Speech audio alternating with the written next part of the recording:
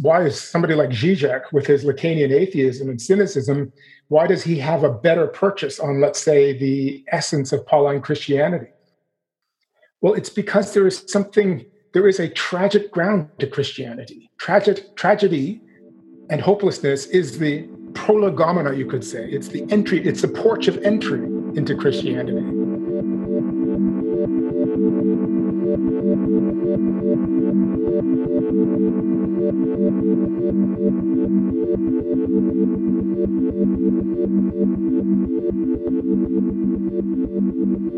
I mean, Žižek, it strikes me as probably one of the most important secular voices vis-a-vis Christianity in the late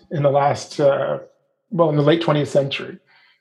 So I started reading Žižek as his books on Christianity were coming out right around the turn of the millennium.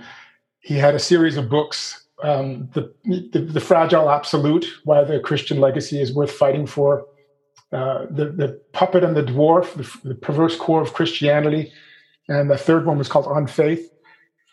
And I read these books without actually knowing much about Lacan, and then I realized that one can't understand them very well without reading Lacan, but I certainly understood what he was saying about Christianity. And he's unambiguously atheist, so he's not someone who subscribes to Christianity in any orthodox sense, but he nevertheless sees in Christianity itself an accurate rendering of the human situation, an honesty about human being. And he is in particularly, in those days, he was particularly viciously critical of New Age culture, obscurantism, the new religion, and also the Christian thinkers, like the postmodern Christian thinkers who were kind of fudging things a little bit, trying to make Christ a little softer around the edges so that he could become more like Buddha or something, and more inclusive and de-churched and all that. He had no time whatsoever for that. Not that he was defending a return to the church. On the contrary, he thought that was over. He's a death of God theologian. He is a death of God theologian. But this halfway house between Christianity and the new religion movements, the New Age, whatever, wellness culture, he found to be particularly worthy of ridicule. So Žižek's premise is Lacan, and Lacan's thesis is that the human being is constitutively self-deceived.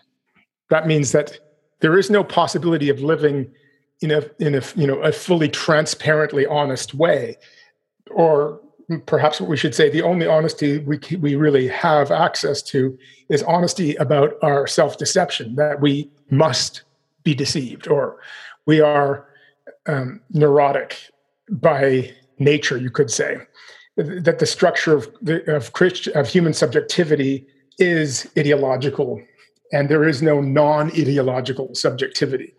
And so that's the pessimism, that's the cynicism of Lacanian psychoanalysis, and Žižek runs with it. And he finds in the New Age, the philosophy, what I call the philosophy of human potentiality, he finds the quintessence of of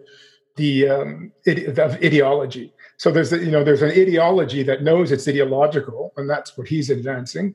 And there's an ideology that is so deeply ideological that it has no clue, that it doesn't know what it's doing. He loves this phrase from the cross, when Jesus says, "Forgive them, Father, they know not what they're doing." And this for him is the essence of ideology, to not only to do something and not understand what you're doing, but to refuse to understand it. So the no is active. I know not what I'm doing. They know not what they're doing. I will not know, in the biblical sense. I will not recognize what I'm doing. I will call it something else. That's what Freud called rationalization. And that's what he sees happening in the philosophy of human potentiality.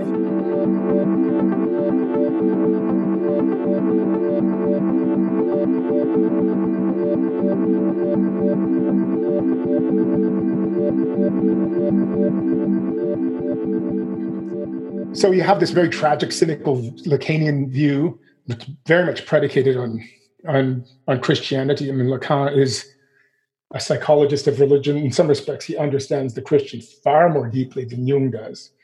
And he doesn't seem to have the hang-ups that Jung has. He's not trying to work through his father's religious struggles or something like that. But Lacan's context is Catholic rather than Protestant. And well, what's the connection with why does it work so well? Like why is somebody like Žižek with his Lacanian atheism and cynicism, why does he have a better purchase on, let's say, the essence of Pauline Christianity? Well, it's because there is a tragic ground to Christianity. Tragedy and hopelessness is the prolegomena, you could say. It's the entry, it's the porch of entry into Christianity. I think we spoke about how I realized as a young man that only sinners are called to understand what the cross is about. That if you don't have an experience of hopelessness, despair, and your own complete incapacity to redeem yourself, then the cross is meaningless. Now, in Paul's context, it wasn't Lacanian cynicism, obviously, but it was Greek tragedy, the hopelessness of the ancient world. It was very much a part of the Hellenistic world that Paul was so successful in converting. People who had felt that paganism had produced nothing but this cynical cult of the emperor. As you know, they were compelled to recognize the emperor as a divine being, and everybody knew that he wasn't, that he was just some bloated tyrant, and the emperor himself knew that. So it was classic ideological structure. I know that you know that I know that this is a lie, but we will nevertheless refuse to recognize it explicitly. So it's this jaded paganism. Think of like the Hellenistic schools that were active in the first century of the church. Cynicism, Stoicism, Epicureanism. These are schools that advocate a kind of retreat from a world that really no longer has anything to offer, a world that is not fresh in any way, a world in which relations between individuals are purely power structures. So this is the world in which Paul's gospel of human emancipation strikes a chord. This is where the fertility happens, right? People hear Paul's message of hope, of human freedom, and his revelation of a God who is love. They hear this from a place of deep despair and darkness. It's a very Dostoevskian thing, Dostoevsky writes about these characters who discover Christ only because they have descended into the worst possible spot of despair. They see Christ from a pit. Dostoevsky's Christ viewed from a pit, from a hole in the ground. And I think that without some kind of positioning of oneself in the lowest possible place, the place of God-forsakenness, if you want, without an experience of that hopelessness, the cross and the Christ are just meaningless, or else purely they're misunderstood. They're understood in some other kind of mythic terms.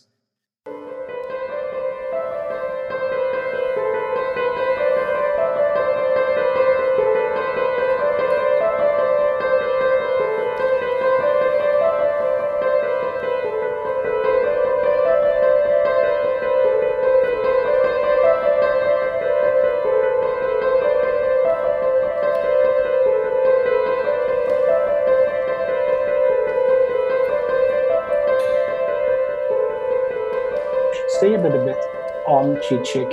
You've spoken of how excellent he is in certain regards, but how do you look at him? What's missing? Well, his is the philosophy of unredeemed poverty. So the redemption didn't happen.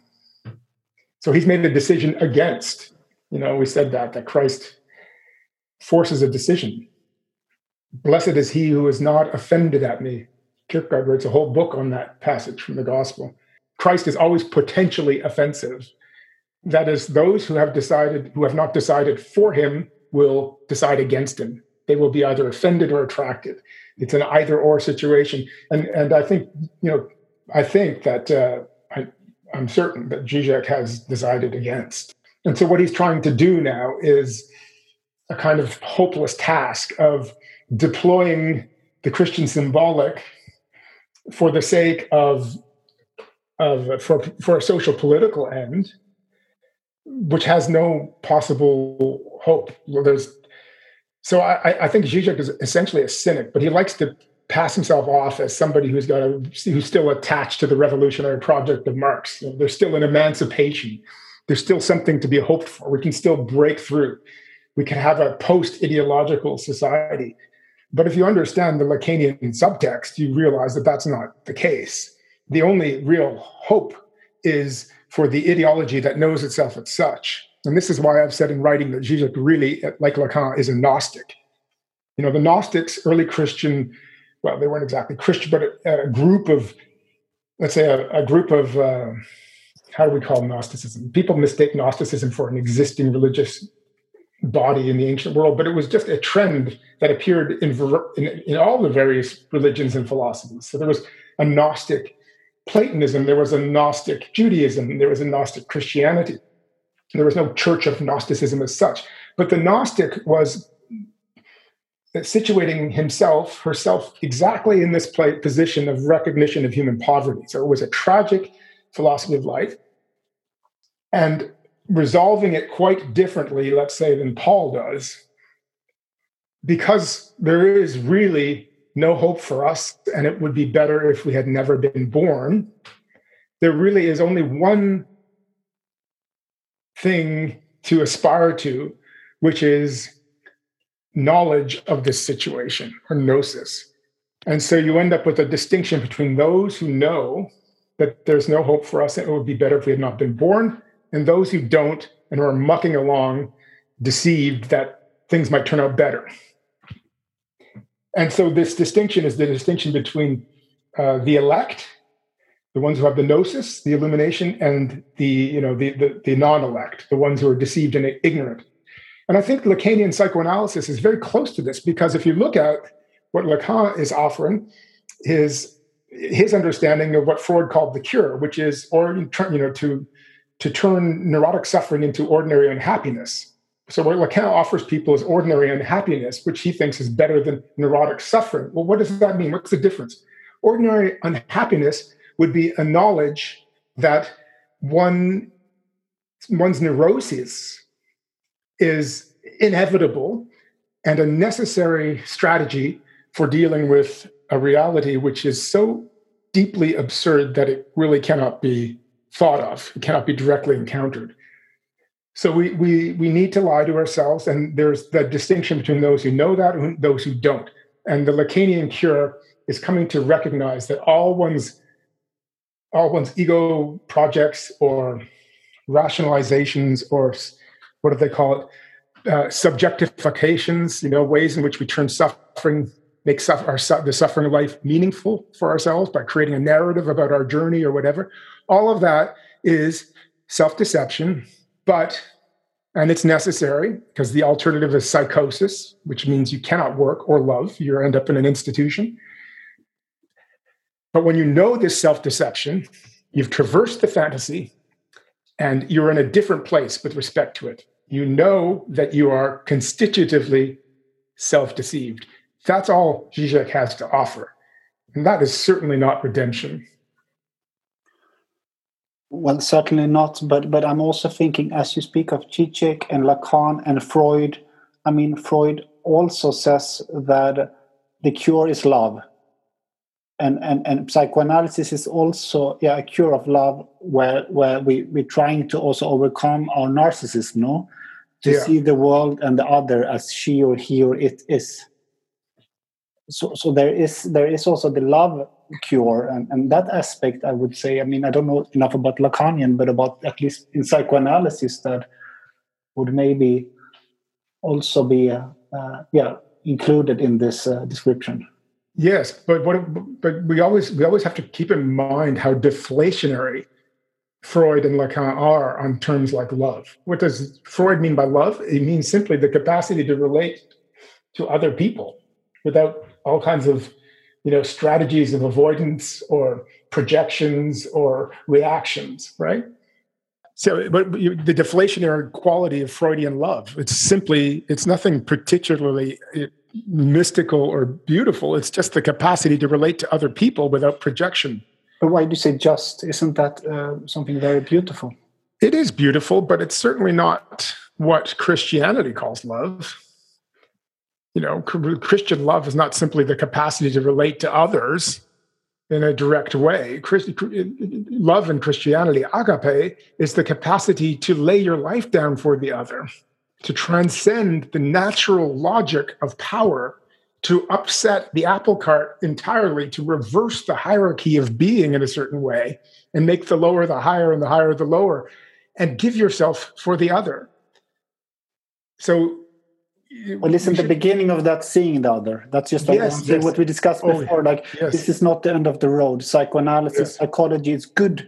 It can be good. It can break the illusions. It can take away some defenses. You can start to see the other in order to walk towards the ideal that you're describing, or the truth that you're portraying. Well, there are a lot of Christian thinkers and theologians who have chosen Freud as their entry point into this psychological rather than Jung. And I remember one in particular who told me that Jung was far more dangerous on religion than Freud was, because where Freud is pretty clear that he thinks it's just an illusion, Jung mixes everything up. Psychology and psychological health become, fused with enlightenment and holiness and so on.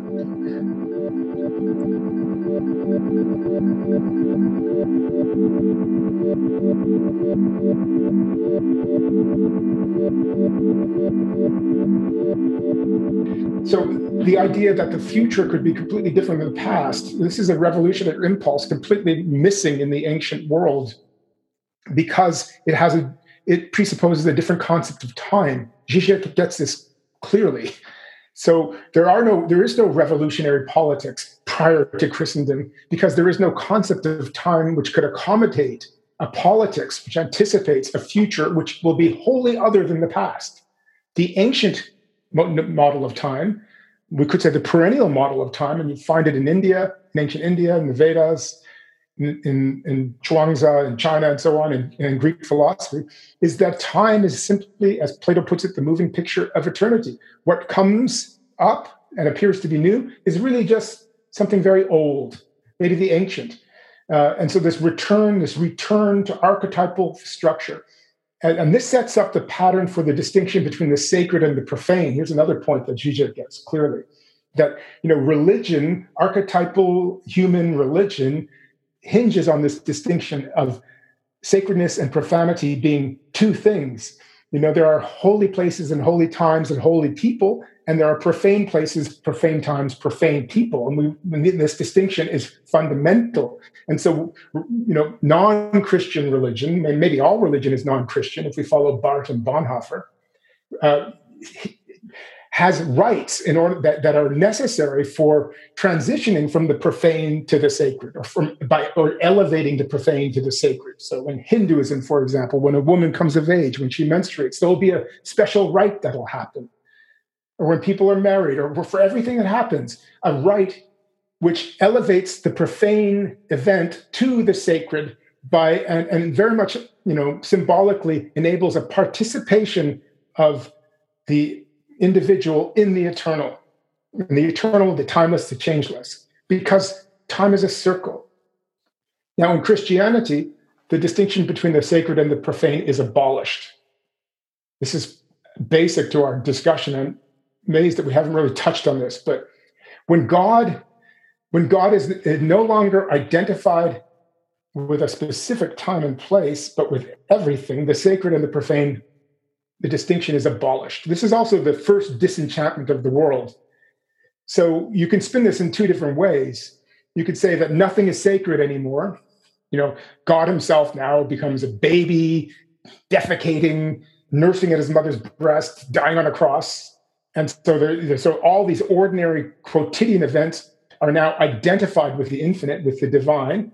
And this means either that nothing really is sacred anymore, or everything is sacred. But in any case, there's no longer a distinction. There's no longer this sharp divide, which is why there's no longer a hierarchy of priesthood, of lay person, priesthood, king, and divinity. That whole hierarchy, which is very stable and kind of the architectural keystone of ancient cultures, is abolished by Christianity. So Christianity, this is what we said in the very beginning, far from being threatened by the secular world with its leveling of hierarchies, is the very condition for the secular world. Christianity levels all hierarchies. Žižek gets this because of his Marxism. which is, and it's, you know, it sounds like a wonderful, freeing thing, and it certainly is. But as we said, also, it's got a perverse other side, you know, that this is also this is the ontological condition of capitalism. This is the root of the ecological crisis, as Lynn White Jr. said way back in 1967, absolutely correctly. You know, it's one culture who has created the technological attitude which has wrecked the earth by creating a kind of hyper development of humanity. One culture, which was a Christian culture. So this is why, you know, Christianity is an ambiguous legacy. It's an eco disaster and it's a human emancipation at the same time. And my understanding is that this too is anticipated in the New Testament in the figure of the twinning of Christ and Antichrist. It's the identification of the infinite with the finite doesn't simply bring redemption. It also brings a new form of evil into the world. And this new form of evil is precisely what we're struggling with right now. And that is why I think the Christian legacy is so essential to solving social political issues which appear to have nothing to do with Christianity, like the demise of liberalism, or, you know, the ecological collapse, struggling towards an environmental civilization, that kind of thing. It's the old idea that, you know, the medicine can be a poison.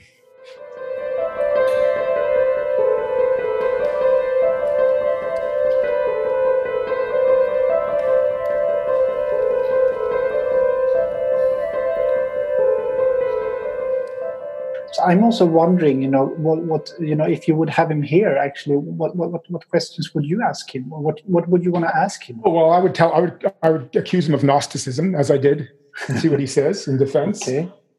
I would also acknowledge that, you know, had he decided otherwise, he would be one of the great secular Christian voices of our time, one of the greatest theologians of our age, because of his penetration, his understanding. I would, see, the thing is, I started as a critic, and he just won me over. This has happened many times in my life. I start up by criticizing somebody who really agitates me, usually because they're getting to the point. And I was wanting to defend Jung against his criticisms of New Age obscurantism and so on. And I just found myself kind of won over. But, you know, he's, at the end of the day, I'm not a cynic. And his cynicism, I find to be hopeless. Like, I think he's got nothing really to offer. So he likes to pretend that there's still a revolution to fight, but there's nowhere to go. When you destroy one ideological structure, you can only land in another. There's no other place for us. So, yeah, pick your ideology. You know, whether it's communism, capitalism, or fundamentalist Islam, you're going to land up in one. And so the only hope for us is it isn't really a hope, is just to be constantly disidentifying from the whatever ideological structure we happen to be inhabiting, because there's nowhere else to live. And that creates this kind of elite quality, this Gnostic quality of knowing better than the others.